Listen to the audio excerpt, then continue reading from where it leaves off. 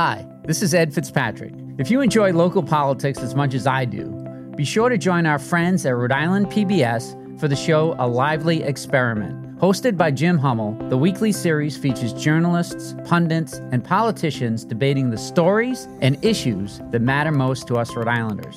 Tune in to A Lively Experiment and be part of the conversation. Fridays at 7 p.m. on Rhode Island PBS and wherever you get your podcasts.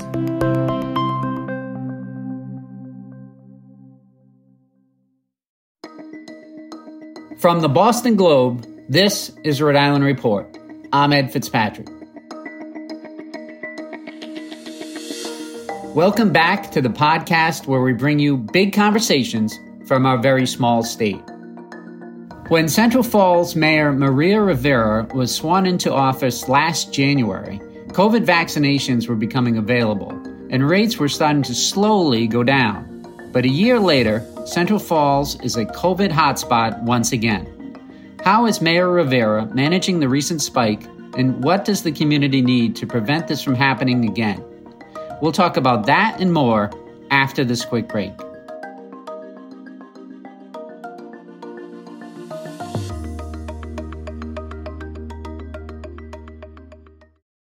When you want to go beyond the headlines, let me recommend Rhode Island PBS Weekly. Rhode Island PBS Weekly is an award-winning news magazine broadcast that gives you the full story, powered by investigative journalism and narrative storytelling. New episodes of Rhode Island PBS Weekly drop Sundays at 7:30 p.m. on Rhode Island PBS. Watch past episodes at ripbs.org/weekly. That's ripbs.org/weekly.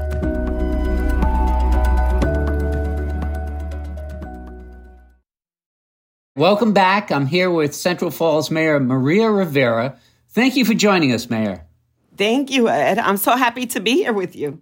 We've got to start with COVID. After a year of trying to get a handle on this pandemic, how does it feel to be in the middle of another spike in cases? It's crazy. It's overwhelming.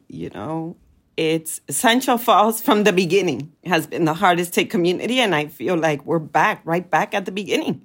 With these huge lines, I have, for the past few weeks, now it's a little bit better, but for the past few weeks, these lines here in Central Falls were crazy. The amount of residents that were out here waiting in lines. Dr. Nelken, who has taken it upon herself, was the pediatrician here, who did not have to do this, who had her practice for just 1 month before this pandemic, still continues to try to help as much as she can with this pandemic. And the other testing site that we had here that, thankfully we now have a bigger testing site and we're able to see more residents. But I feel like we're back at the beginning of this. Yeah, I saw that tweet you had with a photo of the long lines of people standing out there in the cold across from City Hall at Dr. Nelken's pediatric practice. Tell us about that and what was done to address that problem. The reason why I took that picture was because I was on vacation and I had residents tagging me that they were upset about having to wait in these lines. So I came back to work. I said to my chief of staff, we need to help. We can't accept this. There's no reason why our residents should be waiting this long out in the cold. We need to figure out what's the best thing that we can do to help them, which is why you probably saw me in PPE gear. It was freezing outside. There were children waiting out there. By 10:30, she had to shut down the line because of the amount of residents she had waiting in line. So I knew that I needed to take it upon myself and try to help as much as I can. So what was done? You've got a new testing site open now, right? Yes. Thankfully, we had the two testing sites, Dr. Nelken, and we had the state site. And thankfully, we have a bigger testing site now that has much more capacity to fit to be able to test more people. Has that alleviated the long lines? Absolutely. It's a bigger space. We have more capacity. There's more staff. There's bilingual staff. We went from our residents having to wait 3 to 4 hours to residents having to wait 20 minutes or a half hour and getting the results a lot quicker. I had someone who went to get tested for a PCR, and within 45 minutes, she had her results because they have the lab at this testing site to make sure that they work on the results right away. So you were helping out with the directing traffic. I try to do whatever I can to try to ease the process. I didn't go there to help with traffic, but when I got there was a problem with traffic. So I tried to help as much as I can. I said to the police officers that were there, I'm going to help, but then I have to leave because next thing you'll know, you'll probably see me here in a uniform, really directing traffic. So now, I know you give your cell phone number to a lot of residents and stay in touch with the community there. Can you describe what it's like for Central Falls residents right now with the pandemic? Oh, like I said, I feel like we're back at the beginning of when COVID started, when I came into office. There's still a lot of fear here. My first vaccine clinic was organized before I was sworn in because I knew that this was something I needed to do. Yeah, I just, on my phone, the photo just came up from a year ago. It was you and former Mayor Diosa getting the vaccine at the senior housing center there. So I know you've been encouraging people to get the vaccine, but why? Can you explain why Central Falls is such a hot spot? What are the factors that make it spread so quickly there? Yeah, there's lots of challenges here in Central Falls, and housing is one of them, which is why I'm so focused on housing. We were asking throughout this whole pandemic, we've been asking the residents of Central Falls to isolate. How can I ask the residents of Central Falls to isolate when I have 2 and 3 families living in one apartment? This is why our rate was so high. We're asking them to do something they could not do, and at the same time, not giving them the resources that they need to be able to isolate. And is another factor that people work jobs where you can't work at home. You can't just be on a Zoom. You have to go out to the factory wherever you work. Absolutely. We have many residents who work at factories, and they have to go to work, which is another huge concern with the testing, right? When we were having these long lines a few weeks ago, I was concerned about the amount of residents that could lose their jobs because of the amount of time it was taking for them to get their results. And they could not go back to work unless they had a negative test, which is why it's so important for them to get their results on the same day. What do you need from the state to support your community and to prevent another COVID surge? I feel like there are times that we know ahead of time what's going to happen, right? We knew that there was going to be a surge. And I put myself in this position too. I feel like I failed the residents of the city. The state has failed because we should have taken action sooner. So I think the more important thing here is that we need to make sure that we listen to the health experts and that we take action and they speak to us. I know you were close to Dr. Nicole Alexander Scott, who just resigned as the director of the Department of Health. How do you feel about her leaving? I had a great relationship with her. I still have a great relationship with her. She was a tremendous partner and force in helping us battle this pandemic here in Central Falls. She has been an important advocate for us since I came into office. She was extremely accessible to me. I could call her. I could text her. She was always there to support us. She was someone that many girls of color are looking up to. She's a role model for them. She was great, and I'm very sad that she's leaving. Yeah, why do you think she left? I don't know why she left, This is a hard situation, and I can tell you that as leaders, we get beat up a lot. I can speak from personal experience. As much as I want to do for the residents of the city, as much as I'm out there, as much as I'm trying to get as many resources for them, as much as I give out my cell phone number, I have that one-on-one contact with residents here. There are people who are not happy, and it's hard. This is probably the same situation she's in. As much as we try to do, it's never enough. You mentioned housing and the pandemic. What has the COVID pandemic shown you about the need for more affordable housing in Central Falls? It has shown me that it's a huge need here in the city. We were asking our residents to do something they couldn't do. And that's because of the lack of housing stock and more affordable housing here in the city, which is why it's so important for us to focus on that here. I had a housing summit where I had over 200 people attend this housing summit and speak about the different issues. It was very hard for me to hear the stories that were being told. Have someone speak from the district and tell me that we have homeless students sleeping in a car. That shouldn't be happening. Listening to the amount of lead right here in the city, which has increased by 50% after this pandemic because these kids were stuck at home.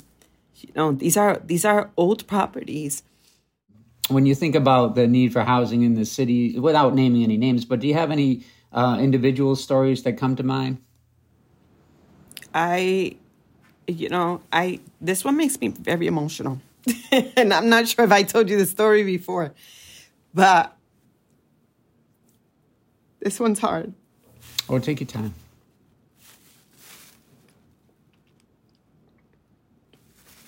I had someone contact me asking for support for their 7 and 8-year-old nephews because they found their uncle dead in the bathroom. Oh, wow. And he passed due to COVID. They reached out to me looking for an apartment because these kids were having real issues. It's a huge impact on them. They couldn't sleep. They couldn't do their schoolwork. They couldn't talk to anyone. And to top it off, these kids were undocumented. So those are the type of calls that I'm getting, right? And so when I get this call, all they're looking for is an apartment. I don't have an answer for them because we don't have apartments. So we're asking for site acquisition funding so that we can acquire some of these properties that we have identified here in Central Falls so that we can start, working with like the Central Falls Housing Authority, with the Advocacy Center and different organizations to start building more affordable housing here in the city. And site acquisition is a huge challenge for Central Falls. We have a $19 million budget. I can't take out $5 million to acquire these properties. In such a small city, there's not a lot of available parcels, I imagine. There's not.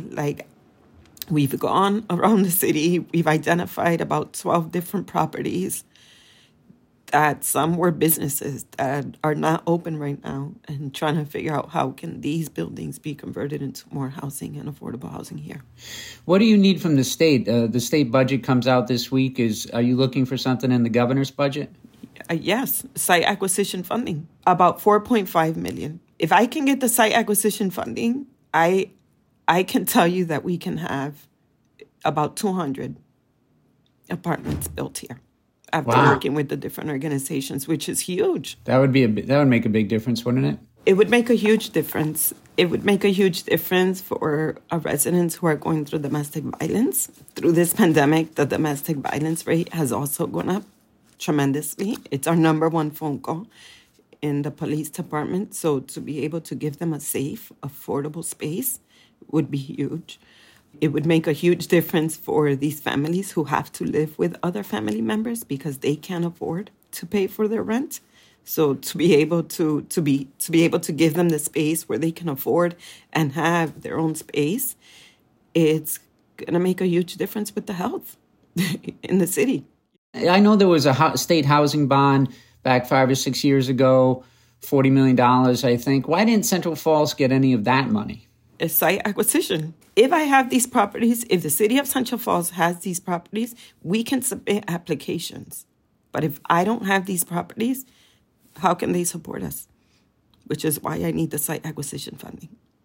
So I remember touring Central Falls High School with you and standing on a stage where there was plaster falling from the ceiling. Now that the voters have approved funding for a new high school, tell us about your vision for what the new place is going to look like and how much it was needed.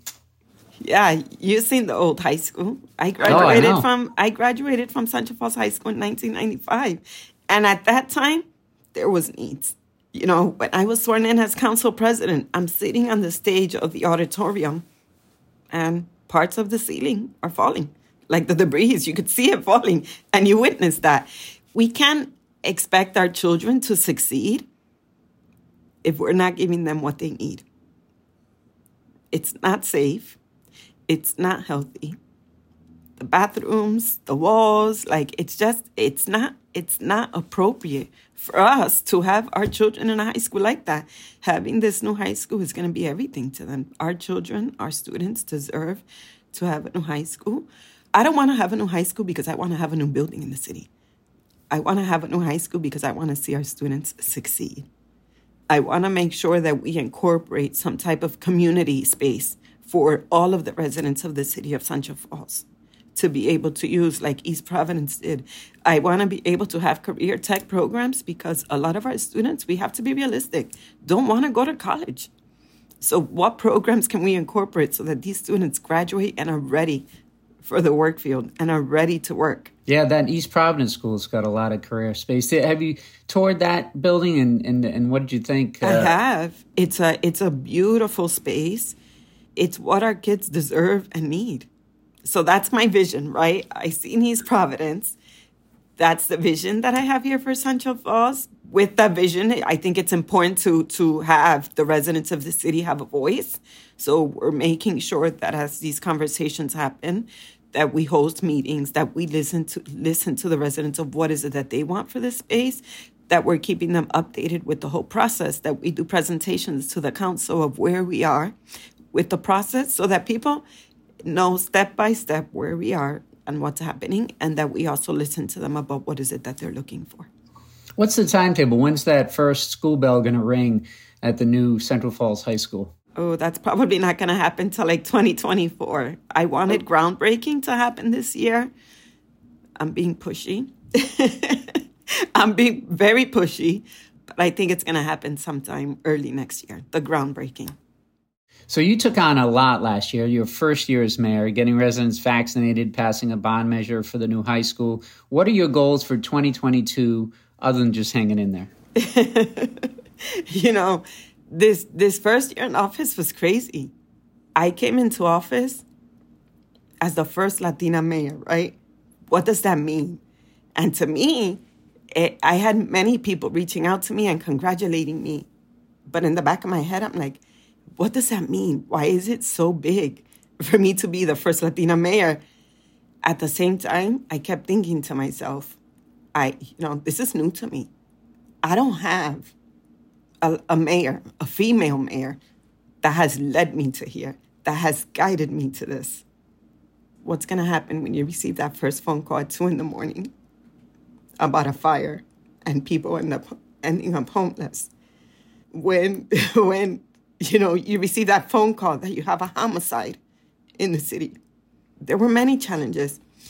What I want for this year, I started stuff last year that I need to continue this year.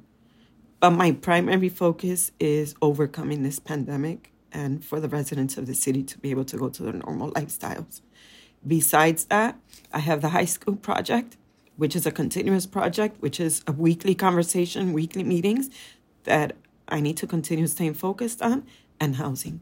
As the first Latina mayor in the history of the state, tell us about the reaction you get from young residents of Central Falls. It's I think it's so cute that, when they see me, it's like, she's like this artist or this big movie star. And to me, it's like, I'm just like you, right? I am not this big person. I'm here to work for you. I'm here to listen to you.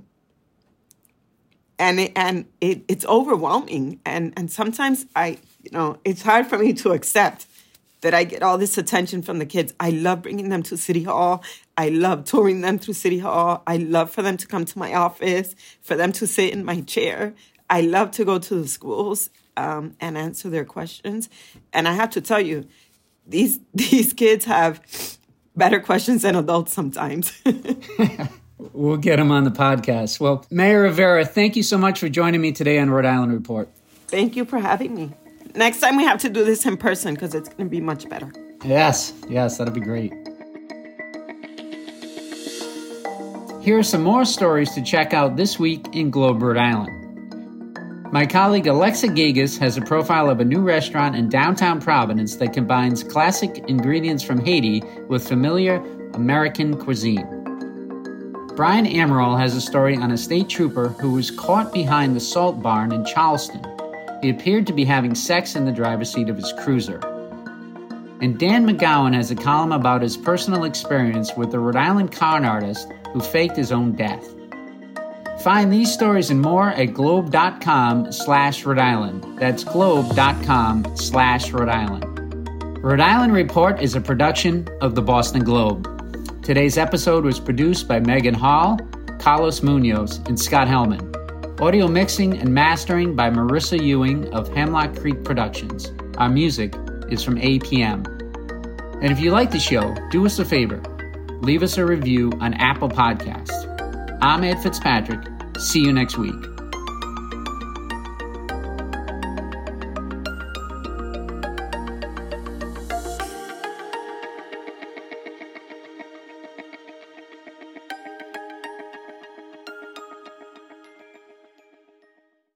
Looking to binge watch all your favorite PBS shows? You need Rhode Island PBS Passport, Masterpiece, Antiques Roadshow, Rhode Island PBS Weekly, and many more. Watch them all, anytime, and from any streaming device. Learn more about this member benefit at ripbs.org/passport. That's ripbs.org/passport.